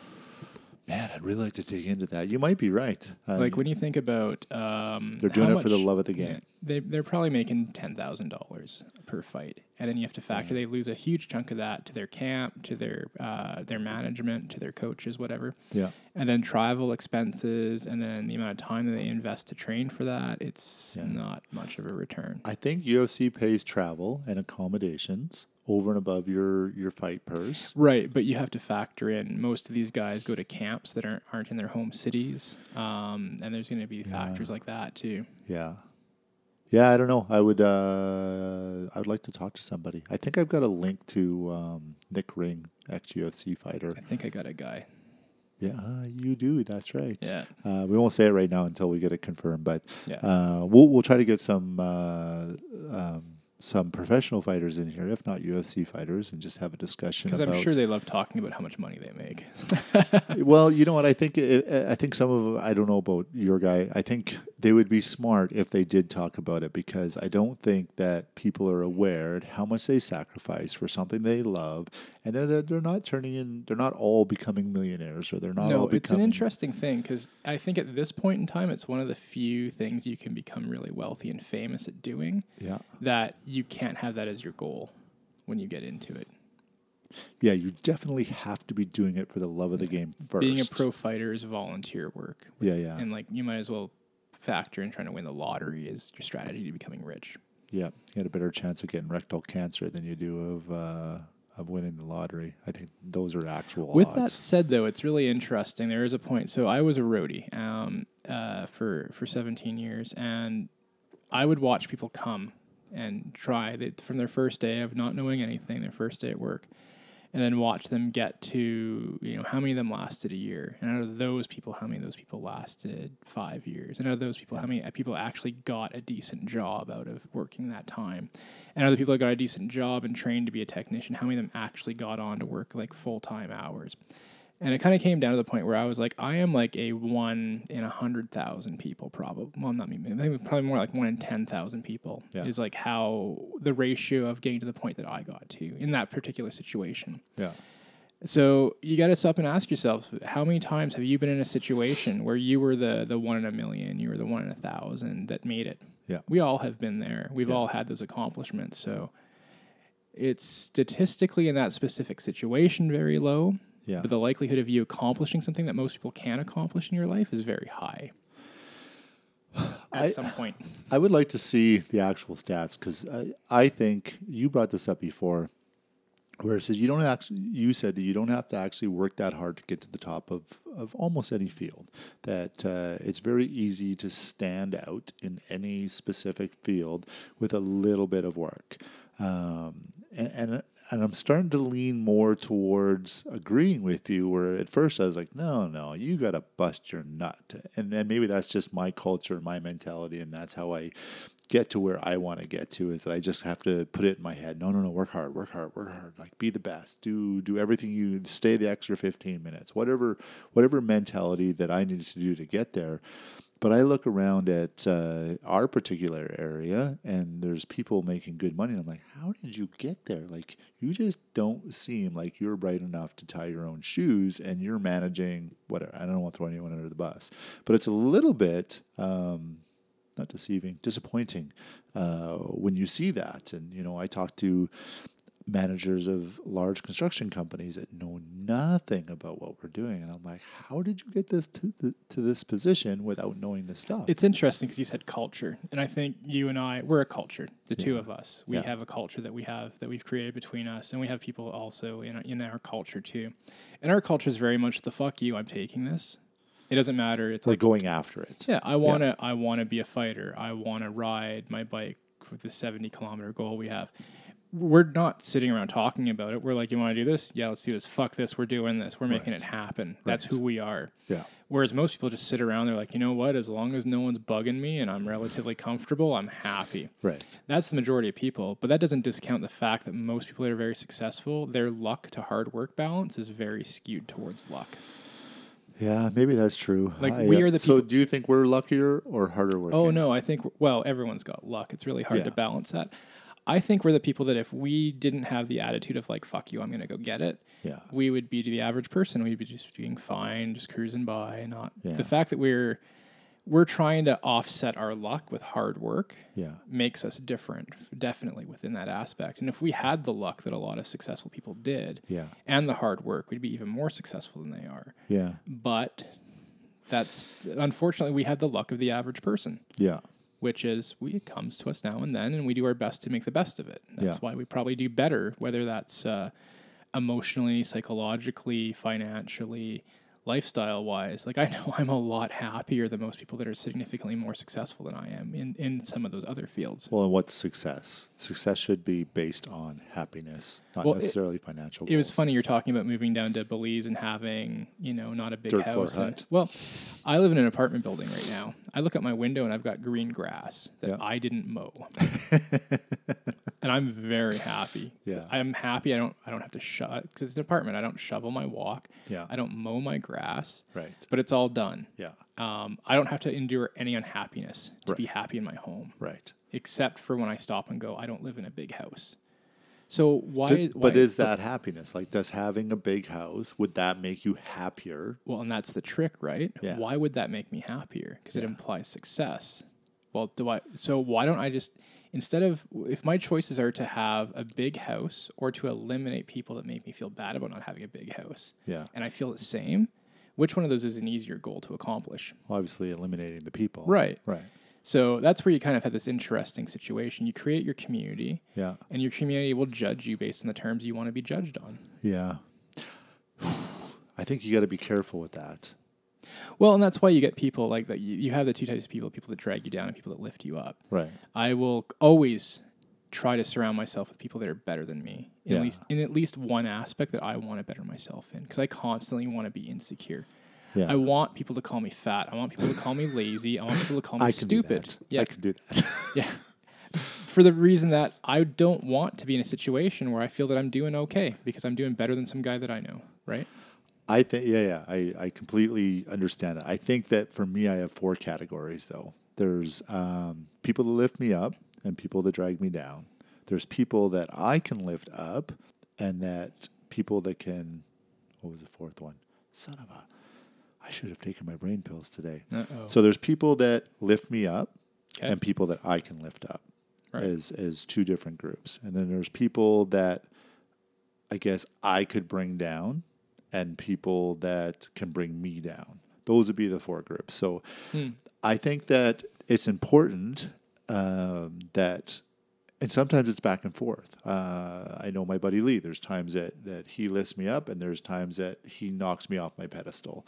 And I think they're both really, really important. Where he's like, hey, stupid, look at what you're saying. Look at what you're doing. This is not part of your goals, or this is not part of who you are. You're out of sorts today. Right. Focus on what's going on, right? Check. And I think it's important to have people in your life that are going to knock you off your pedestal once in a while and say, hey, you're not in line. And I think that we're required to have people in. So depending on how long the relationship is, there's people that need you wholeheartedly, that they look up to you and they go, oh, I want to be like that. And there's no way that they're going to get there without you being their friend. And you're going to gain nothing from a personal standpoint out of that. And that person's going to gain everything. And I think that's okay too. I think this is what we were talking about. I was trying to get across last weekend. With the tribe thing, I put value on people first and foremost. Like if I don't how much I like somebody is a factor, but I got to put value on them. And a big part is like if your only value is you make me feel good because I'm not as bad as you, that's not value to me. And I think the fact that people don't put value on their friends is a reason why we have so many shitty people wandering around, is because they're in these environments where there's no reason to be better. Yeah, and I understand the value part, but I think there's also it has to be the give and the take. Like what? So they're not offering any value to you, but what value can you offer to them? And so I think that there's lots of relations that I have where I am all about giving and that person's all about taking, and I'm totally okay with that. I guess that's a point where I don't have a perspective on that. If they're willing to accept me, if I see value that I want from them, and they're willing to accept me in return, that's pretty much, I don't really question that. That's kind of like, here's a bunch of money. I don't really care why you're giving me a bunch of money. Just give me the money. Yeah. I'm just happy that you're willing to do it. So, and that's, unfortunately, like healthy insecurity and fear, like we were talking before, that's a huge motivation for why I want to better myself. Yeah. So I'm totally cool with walking around, finding people that are better than me because it gives me a goal to aspire to. And I have no problem thinking that I'm not as good as them and I don't have the right to be their friend, and that they're doing me a favor by being my friend. Like that's perfectly fine in my mind. I'll walk around like that, and because I'm constantly thinking to myself, like at any point in time, this person could realize that there's no reason for them to be around me. Yeah. So I constantly have that motivation to keep pushing myself. You know what? As you're saying that, it brought me up to a time when you're saying that, you're like, I don't know why I hang around you. No, you're a bit of a dipshit. I was at a time where alcohol was taking a really strong hold. I was smoking a lot. It just was unhealthy. But that's what all my friends were doing. And not that they're bad people or anything, but I had to create a separation in there where I only could be around people that were bringing me up. I couldn't be around people that I could possibly fall back into that lifestyle for. And so there's an old saying, you can have friends for a reason, a season, or a lifetime. Some of those people that I created separation with so that I wasn't drinking or smoking and I could get better control of my life, that separation was only for a season or two until I got good control and my confidence back, and I realized, I could be in a group of people that are getting smashed, and I can have my one or two and then go home or hang out or do whatever. I had control again. I couldn't do that if I was still around them every single day. That for me, this makes more sense of what you're saying. So what I'm doing is I'm making sense of what you're saying and where I could find out. Sure, yeah. And that's what it was for me, is that there came a time where I had to create separation from people because I felt like they were pulling me down and I couldn't. I was drowning and they were a weight on my foot. And not that they're bad people. It was just the situation I was in created that. And so once I cut that weight off my foot, I got my head above water. I got control again. I could hold on to that. I was strong. I could hold on to that weight and be in the water and not get drugged down. Well, I think that's a big part about surrounding yourself with better people, is that better people have a lot of good side effects in addition to what they actually offer you.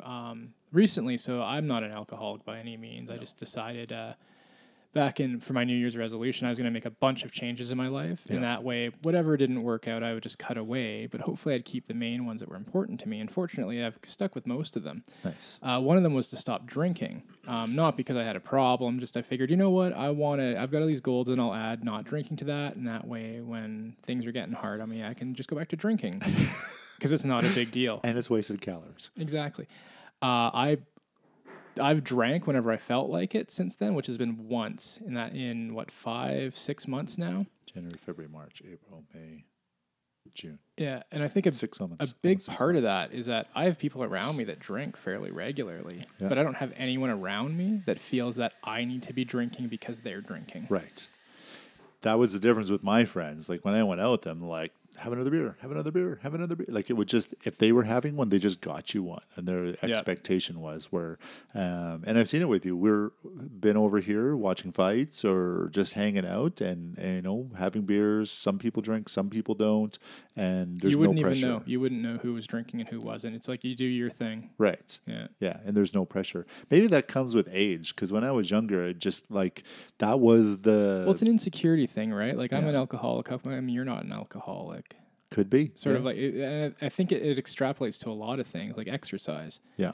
Like I'm not exercising. Why are you exercising? You Right. shouldn't exercise. It's stupid. You're gonna get hurt. You're gonna blow your knee out, or Yeah. Well, until I do, I'm gonna do it. Right. That's whereas it's do your own thing and don't drag other people down just because you're not doing it. Like that's a huge community tribe thing that you have a hard time finding these days. It really is. I think people have this desire just to have everyone around them think what they're doing is okay, and for people to do what they're doing. Well, and it's funny to stop and think. Everyone that I associate with in my tribe or my community, if I stopped talking to them, if everybody they knew stopped talking to them, they would still live their life the same way that they do with or without us. Yeah, I'm trying to think if that's true. I would still fight. I would still mountain bike. I would still have my job. I'd still act the way that I act. I'd still have the passions in my life. I'd still have the same opinions, regardless of who my friends were. Yeah. And a lot of people, I think, would completely change everything about them if they had a different friend group. Like, how many people play golf because they actually enjoy playing golf? Probably a few. I think a lot do it because it's what their friends do. It's what their buddies do. Yeah. You go to like a Grey Cup party or a Super Bowl party, and most of the people don't even know what teams are playing because they're just there because it's a social thing. It's what you go and do. Or people that go for drinks, they're not really that. Like it's one of the local craft breweries here was telling me most people come in there and drink Bud Light or Coors because that's the idea of drinking isn't really what they're into, but it's the thing to do. So you go to a craft brewery because the thing to do is go to a craft brewery. I think that's why maybe we're doing this podcast together is that what you said earlier by no matter what I do or say and the rest of your friends do, you're always going to do what you deem is right. Like you're going to be that person. Almost to like an anti of that where I will look for conflict to cause. Yeah. To justify why I'm doing what I'm doing. I want you to tell me that I'm stupid and that I shouldn't do that so I can argue with you. Stop mountain biking, you're too fat. Yeah, and I'm like, fuck you, buddy. How about this? Yeah, exactly. But and I think I'm not the same as you. Is that I'm on board with almost anything. When someone says, "Hey, this is really cool. You should try it," I'm like, "Sweet." And I go and try it, and that might even be my next path. So I try to be open-minded about stuff, but I understand. Yeah, sure. And I think I'm definitely more gullible than you are, and I'm more on board. So if someone says, I got this new training method or this new diet method, I'm like, sweet, I'm trying it. Like when keto first came out, I came home, told my wife, I'm like, I'm going to be keto, and she explained to me why I don't need to, and like she had a better knowledge of it than I did, and I'm like, oh, okay. But as soon as I hear something, I think it's the best idea ever. And then I got to work through whether it actually is or not. And I think that's why this, I can sit and talk to you for what are we in now, 2 hours? Yeah, pretty close. Really close to 2 hours and not run out of something to say or do because we just have that different perspective. It's a really interesting thing you brought up. It's just got me thinking about, and I think it's a great thing about podcasts like this is it makes you think about why you do the things you do. Yeah. And it just occurred to me that one of the big reasons I act the way that I do is because I will fight you on the things that I have passion about, and I will cause you to fight me when there is no fight about things I have passion on. Yeah. But I don't like to lose. I don't like to lose, and I don't like to look stupid. Yeah. So, I choose things based on whether I can defend them. Because that's what I love doing is causing conflict and having to defend my position on things. I enjoy doing that. Yeah. But I'm not going to lose. Right. So I'm not going to choose things that I don't have a reason or an ability to fight for why it's justified doing. Yeah, I get that. So there's... Like, I'm not going to go play golf because when you say golf is stupid, I'm going to go, yeah. Yeah. Yeah, it really is. You're not going to die on the hill that's not worth dying for. Absolutely, yeah. Right. I want a fight that's worth fighting. Right. Yeah. No, that's very cool. I think, like we said, we're almost 2 hours in. We talked about goals. We talked about... We're the only ones listening at this point. True enough. I think we've hit the end of the podcast. So our goals for the next 30 days thereabouts is website up and running, intro outro. We got to publish this, even if we're publishing with like cat meows and There you go. Facebook. And we got, this is number 4 or number 5? Number 4. I don't know. I think it's number 4 in the can.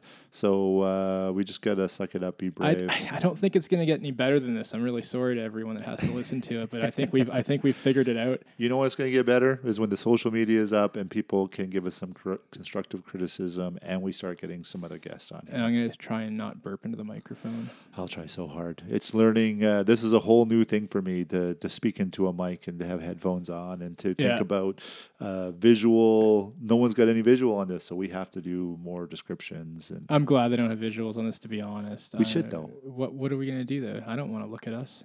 Well, maybe someone else would. What if you're a single dad? Maybe there's some hot girl and, hey, that Japanese guy is super hot. I think looking at me would probably be the worst possible thing if that's the case.